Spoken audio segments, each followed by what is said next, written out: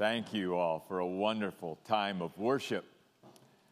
Exodus 37 tonight.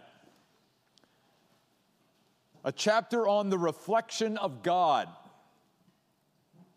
As we go through these pieces of furniture or the equipment found in the tabernacle, just as we've been sharing for several weeks now, just like our home is a reflection of us, God's sacred space, His house, is a reflection of Him. Everything has meaning. In fact, something I want to share tonight at the very beginning that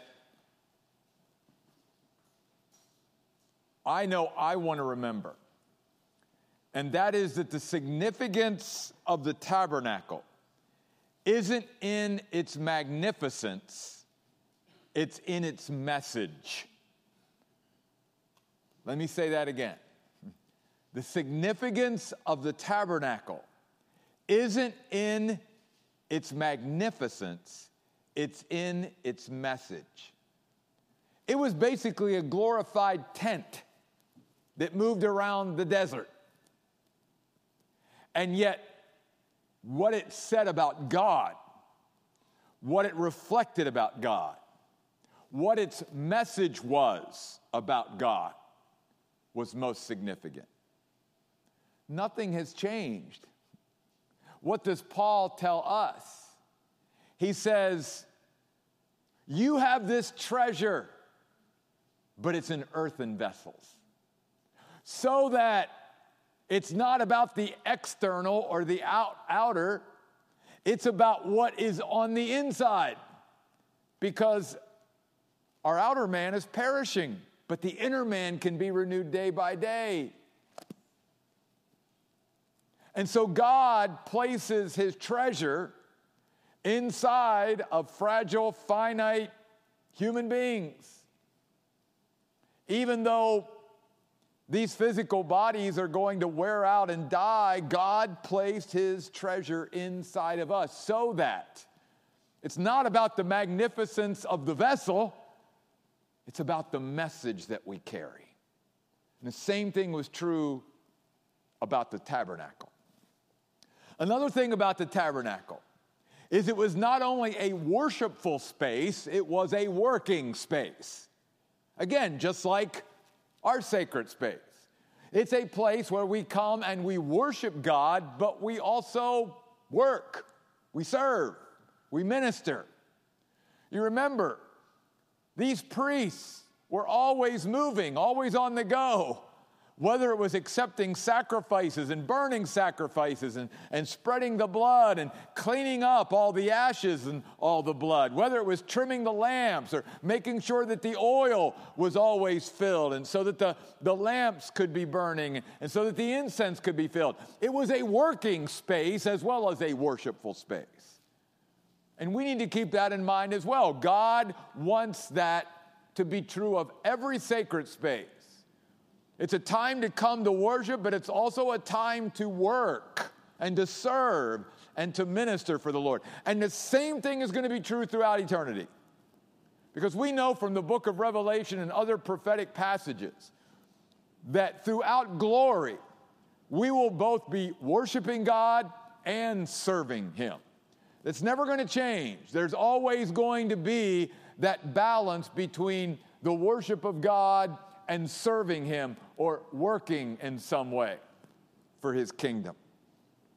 So tonight, there's these 4 prominent pieces of furniture, if you will, that we want to talk about in Exodus 37. And we're going to be turning to a lot of different passages of Scripture tonight. But I want us to sort of just get another run, if you will, at these pieces of furniture or this equipment to remind us again about the fact that it's all about reflecting God. And the reason I want us to do it is because there's so much here that you and I could meditate on and contemplate and consider. And I hope even that tonight doesn't near cover it all, but maybe it will stir something in you to meditate upon this passage of Scripture and think through these Scripture passages yourself and think about your God in the way that he's reflected in the tabernacle? Because obviously we've talked already about the Ark of the Covenant and about the table of bread and about the lampstand and the altar of incense. We've already talked about it, but I want to run at it again because God wanted to repeat it again. And again, we've also learned in the book of Exodus, repetition is good. Repetition is God's way of just cutting a deeper groove, engraving it even deeper into our psyche, if you will, so that we get it and so that it sticks with us. The Ark of the Covenant is described here in the first 9 verses. And I talked about the significance of covenant, that it is a chosen relationship, and that the Ark of the Covenant is reflective of God making a way for sinful people to have a relationship with a holy God. Now, before we get into some of that, though, I want to go and look at a couple things here, like in verse 1 and verse 2. What was the ark made of? It was made of acacia wood. What does that reflect about God? It was one of the strongest woods. Strong. God is strong. It was a wood that was resistant to decay, so it was durable. This Ark of the Covenant was going to last for years and years and years, through all kinds of weather and all kinds of circumstances and everything. And it's a reminder to us that our God goes with us through it all. He's a durable God. He's not a God that's just there when things are going good. He's there through every season of our life. And he's strong. In fact, he's the strongest. There's nobody stronger or more powerful than God. He is the Almighty God. But then you'll also notice that this wood, verse 2, was overlaid with pure gold. And it is a reminder to us of the value and worth of God and also his beauty. His beauty. Because it was inlaid with gold and it was overlaid with pure gold.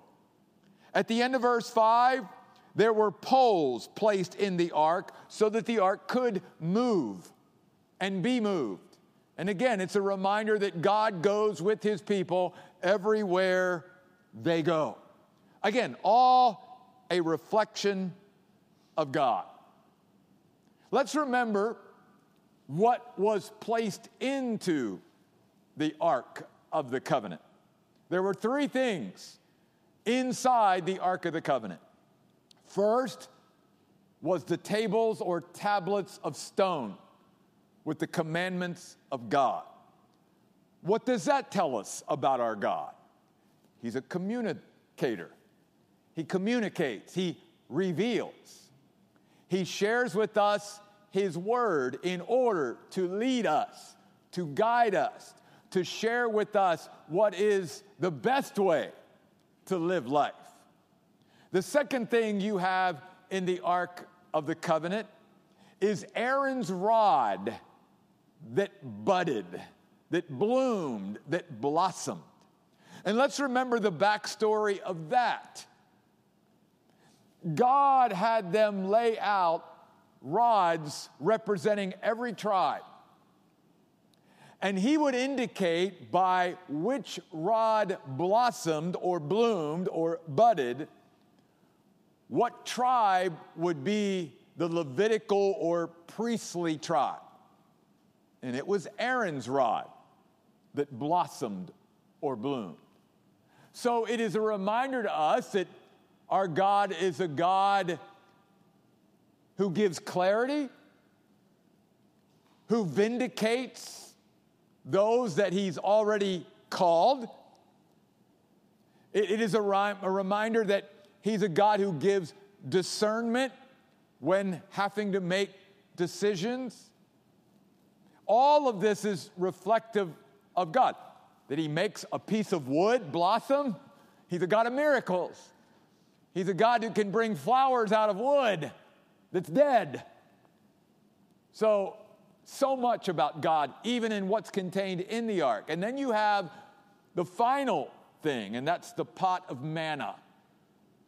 They placed some manna in a jar in order to remind them of God's faithfulness and provision throughout their entire 40 years of wandering. That there was never a day where God's provision of manna did not show up, that he rained it down from heaven, that it was supernatural, that if God needs to do something supernatural to provide for his people, he will do it, but he will always be faithful to his promises and to his people. He is a God who can be relied upon and depended upon. He's trustworthy over and over again. All these things in and around and the ark itself reflect something of our God. And that's why God wants us to think about these things and not just read about them and move on. Because they were designed and built and placed in the tabernacle for a purpose. And one of the great purposes was it was to reveal who God is to his people. We come to verse 6, the most significant thing about the Ark of the Covenant. And remember, just as Nicole reminded us, the Ark of the Covenant was the only piece of furniture that was behind the curtain in the Holy of Holies, or the most holy place. It was hidden. They were separated from God's presence that dwelt in the ark or on the ark. But we come to verse 6, where on the ark was what was called an atonement lid. This is where the blood of the sacrifices would be sprinkled and spread. And this is reflective of the fact that God is holy. And God needs to, as a holy God, deal with sin. And if a holy God is going to have a close, intimate, personal relationship with sinful human beings, then sin has to be dealt with. And from the very beginning of his interaction with sinful human beings, what God was saying is, there must be a substitutionary sacrifice. There must be blood spilled in order for you, a sinful human being, to have a relationship with me. Go all the way back to the beginning of the Bible in the book of Genesis. When Adam and Eve sinned, their covering was not adequate. God slayed an animal and put the skins of the animal on Adam and Eve to show them that someone or something had to die in their place, you see. And so the atonement lid is a reminder of the holiness of God, and yet the length that God will go to in order to establish and have a relationship with sinful human beings. To the point where all of these animal sacrifices points to the one great sacrifice of our Savior, Jesus Christ, who came and laid down his life in order for us to have life with God and be restored and reconciled and realigned to him.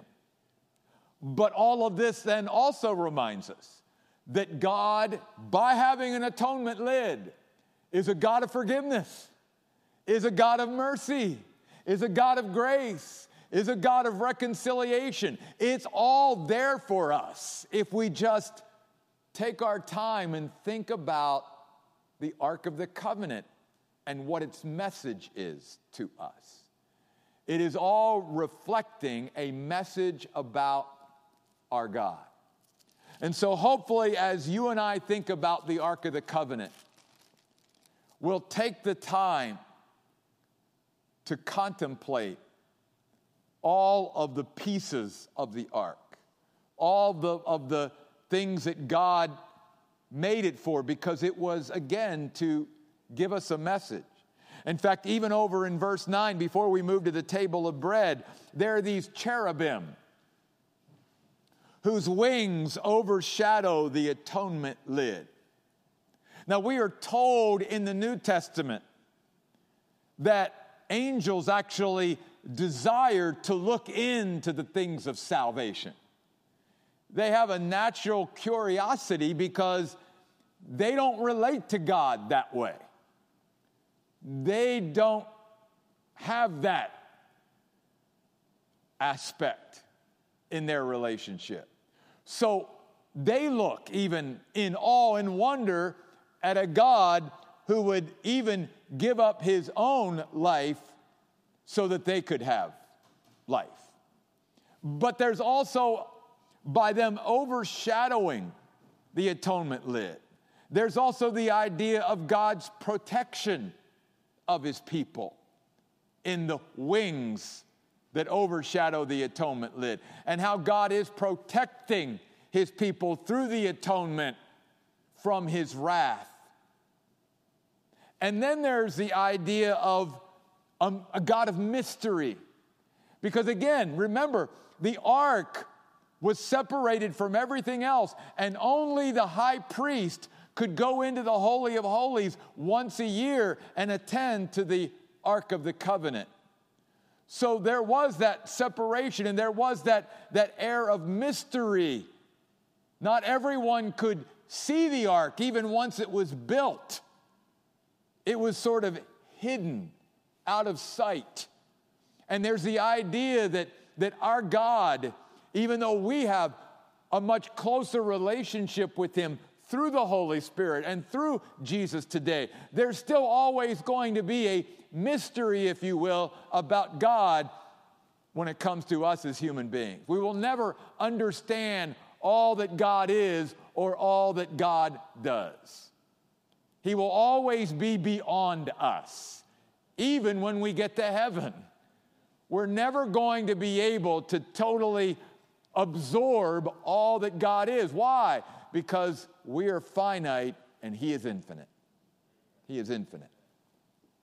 So there's the ark. Let's go to the table of bread, verses 10 through 16. In the table of bread, there was to be 12 loaves laid out, one for each tribe of Israel, in two rows of 6 loaves. You find this in the book of Leviticus, chapter 24, verses 5 through 9. Each tribe would have a loaf. And what does bread mean in the Bible? Well, first of all, we know whether you're talking physical or spiritual in the Bible, bread is a staple. Bread is a staple. It was something that the Jews had for every meal. Now, even me growing up, I grew up in a home where it didn't matter what we had for dinner, bread was a part of it. You just always had bread at every meal. Now, I've sort of rejected my parents' ways. I'm not much of a bread person. I know, I'm not normal. But bread is symbolic of being a staple. And think about the verses and passages that talk about bread in the Bible. Man shall not live by bread alone, but by every word that proceeds out of the mouth of God. Doesn't say bread's nothing, though. Man lives by bread. It's just not by bread alone. And that the Word of God is our bread. Matthew 6:11, give us today, Lord, our daily bread. Again, bread is significant. Bread is something that we need from God and need to look to God for every single day. This coming week, we're going to be celebrating the Lord's table. And what does the Lord do there? Besides the cup, he takes bread and he breaks it. And he says to his followers, this bread is symbolic of my body, which will be broken for you. Do this in remembrance of me. There's significance there to the bread and what it means. But then I want you to turn to a passage of Scripture. If you'll go with me to the Gospel of John, keep your finger in Exodus, we'll come right back there, to John's Gospel, chapter 6. John's Gospel, chapter 6. I'm going to begin in verse 25. When they found him on the other side of the lake, they said to him, Rabbi, when did you get here?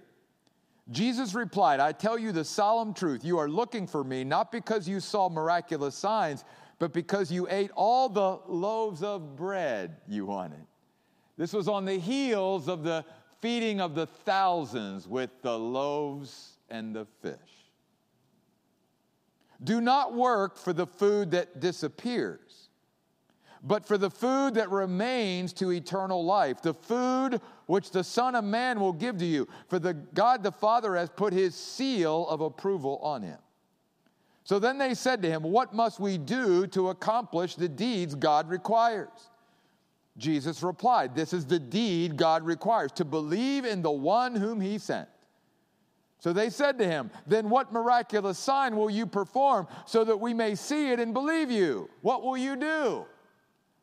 He just fed thousands of people. Our ancestors ate the manna in the wilderness. Just as it is written, he gave them bread from heaven to eat. Jesus told them, I tell you the solemn truth. It is not Moses who has given you the bread from heaven, but my Father is giving you the true bread from heaven. For the bread of God is the one who comes down from heaven and gives life to the world. So they said to him, Sir, give us this bread all the time. And here's the key. Jesus said to them, I am the bread of life. The one who comes to me will never go hungry, and the one who believes in me will never be thirsty. Amen. Bread. Bread. The table of bread. Why is it there in the tabernacle? Because God always wanted to remind his people, I'm your bread. I will give you physical bread for your physical body, and I will give you spiritual bread for your soul. And if you believe in me and you follow me, you will always be fulfilled and satisfied. I am your bread. I am a God who will provide for your every need, spiritually, emotionally, and physically. And in the tabernacle, there was not only the Ark of the Covenant, there was the table of bread. And then we come in Exodus 37:17 through 24 to the menorah or the lampstand. Again, every piece of furniture reflecting God. And when you think about it, think about how God teaches us so much about him being light. And how that is so reflective of him. That in Christ we have clarity. We can see and have insight because of his light. Psalm 27:1, the Lord is my light and my salvation. Of whom shall I be afraid? Thy word, Psalm 119, is a lamp unto my feet, a light unto my path. God is our light so that we can see where we need to go. And in the tabernacle, God gave enough light so that the priests could see what they were doing, and so that they could maneuver and move around, but it was also spiritually to be a message to his people that I will always be your light. Look to me. Look to me. Jesus said in John 8:12, I am the light of the world. He who follows me shall never walk in darkness, but will always have the light of life. Are we living in the light of Christ? Are we following the light of the Lord? Two other passages I'd like you to look at with me tonight. Again, keep your finger in Exodus. We'll come back there. Go to Ephesians chapter 5, beginning at verse 6. The book of Ephesians, chapter 5. If I can get there. Beginning at verse 6 through verse 14. Let nobody deceive you, Paul says to the Ephesian Christians, with empty words. For because of these things, God's wrath comes on the sons of disobedience. Therefore, do not be partakers with them, for you were at one time darkness. Notice what he says. He doesn't say at one time you were in darkness. What does he say? At one time you were darkness. Wow. But now you are light in the Lord. Walk as children of the light. For the fruit of the light consists in all goodness, righteousness, and truth, trying to learn what is pleasing to the Lord. Do not participate in the unfruitful deeds of darkness, but rather expose them. For the things they do even in secret are shameful even to mention, but all things being exposed by the light are made evident. For everything made evident is light, and for this reason it says, awake, O sleeper, rise from the dead, and Christ will shine on you. If you forget everything else in that passage, remember that phrase, walk as children of the light. And then if you'll turn with me to Matthew's Gospel, chapter 5, a very familiar passage. Matthew's Gospel, chapter 5, verses 14 through 16. You are the light of the world. A city located on a hill cannot be hidden. People do not light a lamp and put it under a basket, but on a lampstand, and it gives light to all in the house. In the same way, let your light shine before people so they can see your good deeds and give honor to your Father in heaven. Light. Light has always been reflective of God and reflective of his people who follow him. He gives his people light to live by, to live in, so that we're not groping in the darkness and we don't know where to go and what to do. God, in his light, gives, again, leadership and direction and guidance and clarity. He is a God of light. And just like Adam and Eve, when we sin or do something wrong, what is our human reaction? I want to hide into the darkness. God says the only way to be healed and to receive healing from me is to bring it into the light. Bring it into the light. That's counterintuitive to us, by the way, as human beings, because when we do something wrong or we sin, what's that feeling? Shame. So because of shame, I want to hide. God says, get rid of your shame and bring it into the light, and let's deal with it and let's move on. Let's be healed. There's a lot of people today that have not experienced the healing and wholeness of God because they're still hiding in the light because of shame. God says, get rid of it and come into the light and let's deal with it. And then finally, back in the book of Exodus, chapter 37, verses 25 through 29, the altar of incense. An altar, by the way, is a place of worship. And God's revelation always demands a response. So here you have laid out the Ark of the Covenant, which is reflective of God, the table of bread, which is reflective of God, and then the lampstand or the menorah, which is reflective of God. But the altar of incense is different in that it goes up to God. It is the perfume of burning something. And it is reflective then of our praise and worship and thanksgiving going up to God as a sweet-smelling savor to Him.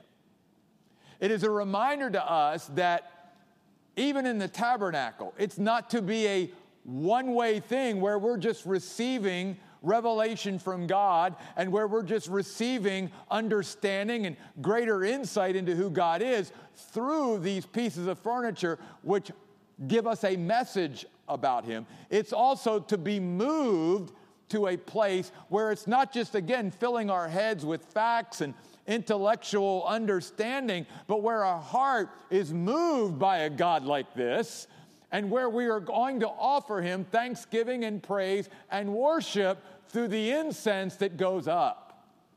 And as we, in a sense, are burning up for God, our praise and worship and all of that is reflective in that. So with that in mind, travel with me now. You can leave the book of Exodus and go to a couple passages of Scripture as we close our time together tonight in the house of God. Psalm 100, let's start there. Psalm 100. Verse 4. Enter His gates with thanksgiving and His courts with praise. Give Him thanks, praise His name. How can one enter the gates with thanksgiving? By living a life the other days of the week being thankful to God. It's not about just trying to, some people think that worship and praise and a thankful heart and all of that is like a light switch that you can just flip on and off. No. It's something that has to be continually cultivated in our life. So when you and I live a life of thankfulness and gratitude and praise and worship to God Monday through Saturday, then we can come into the house of God on Sunday and we can be entering His gates with thanksgiving and His courts with praise. Or on Wednesday night, when the rest of the week, we're also praising God and worshiping Him and showing our gratitude and thankfulness, then we can come in on Wednesday night entering His gates with thanksgiving and His courts with praise. Not coming here and trying to stir it up, but coming in with that attitude as well.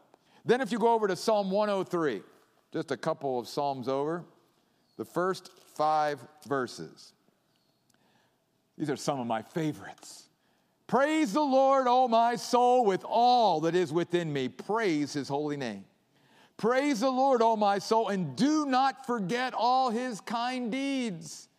He is the one who forgives all your sins and heals all your diseases, who delivers your life from the pit, who crowns you with His loyal love and compassion, who satisfies your life with good things so that your youth is renewed like an eagle's.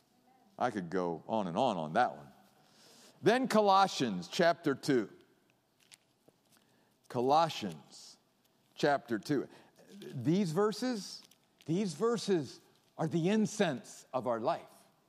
This is what goes up to the Lord in response to what He has revealed to us about Himself. Colossians chapter 2, verses 6 and 7. Therefore, just as you received Christ Jesus as Lord, continue to live your lives in Him, rooted and built up in Him, and firm in your faith, just as you were taught. And then here it is. Overflowing with thankfulness. Not just thankful, overflowing with thankfulness. 2 others, both in the book of Hebrews. Hebrews chapter 12. Hebrews chapter 12. Verse 28. So since we are receiving an unshakable kingdom, let us give thanks, and through this let us offer worship pleasing to God in devotion and awe. Then don't miss verse 29. For our God is indeed a consuming fire. Incense, the perfume of something burning. When we think of God being a consuming fire, many even Christians always look at that in light of something negative. Like, no. God, in his love, consumes everything in our life that is contrary to him and not for our good. And when God purifies his people and puts us through the fire as he did Job, what did Job say? May I come forth as gold that is refined, that is purified. It's a good thing when God consumes us, when he, in a sense, puts us through his fire, because then the perfume of our purified lives go up to him in worship and awe and adoration and praise. And we can even worship God in a more acceptable way when he consumes out of our life all that should not be there, that's contrary to us and contrary to him. One more. Hebrews 13:15. Hebrews 13:15. Through him, then let us continually offer up a sacrifice of praise to God. That is the fruit of our lips, acknowledging his name. Let's pray. Father God, we thank you tonight for giving us this instruction and these verses about the tabernacle and the furniture in the tabernacle, and how it is still, God, so relevant to our walk with you even today. Its message is still as strong and clear. It reminds us of who you are and what you've done for us and all that you are for us and how much you love us. And it reminds us, too, of what should our response be to such a great and good God. And Lord, I pray tonight that we all may have been inspired by our time of worship and our time in the Word tonight and our time with each other. But most of all, Lord, our time with you. As we've sung about tonight, there is nothing like your presence, God. Oh, how we love your presence, God. And may we desire to be in your presence and live in your presence all the day long, every day of our lives. God, thank you for this opportunity we've had tonight. Take us all home safely. Bring us back on Sunday once again to worship you, God, in spirit and in truth. We pray in Jesus' name, amen. God bless. Thank you for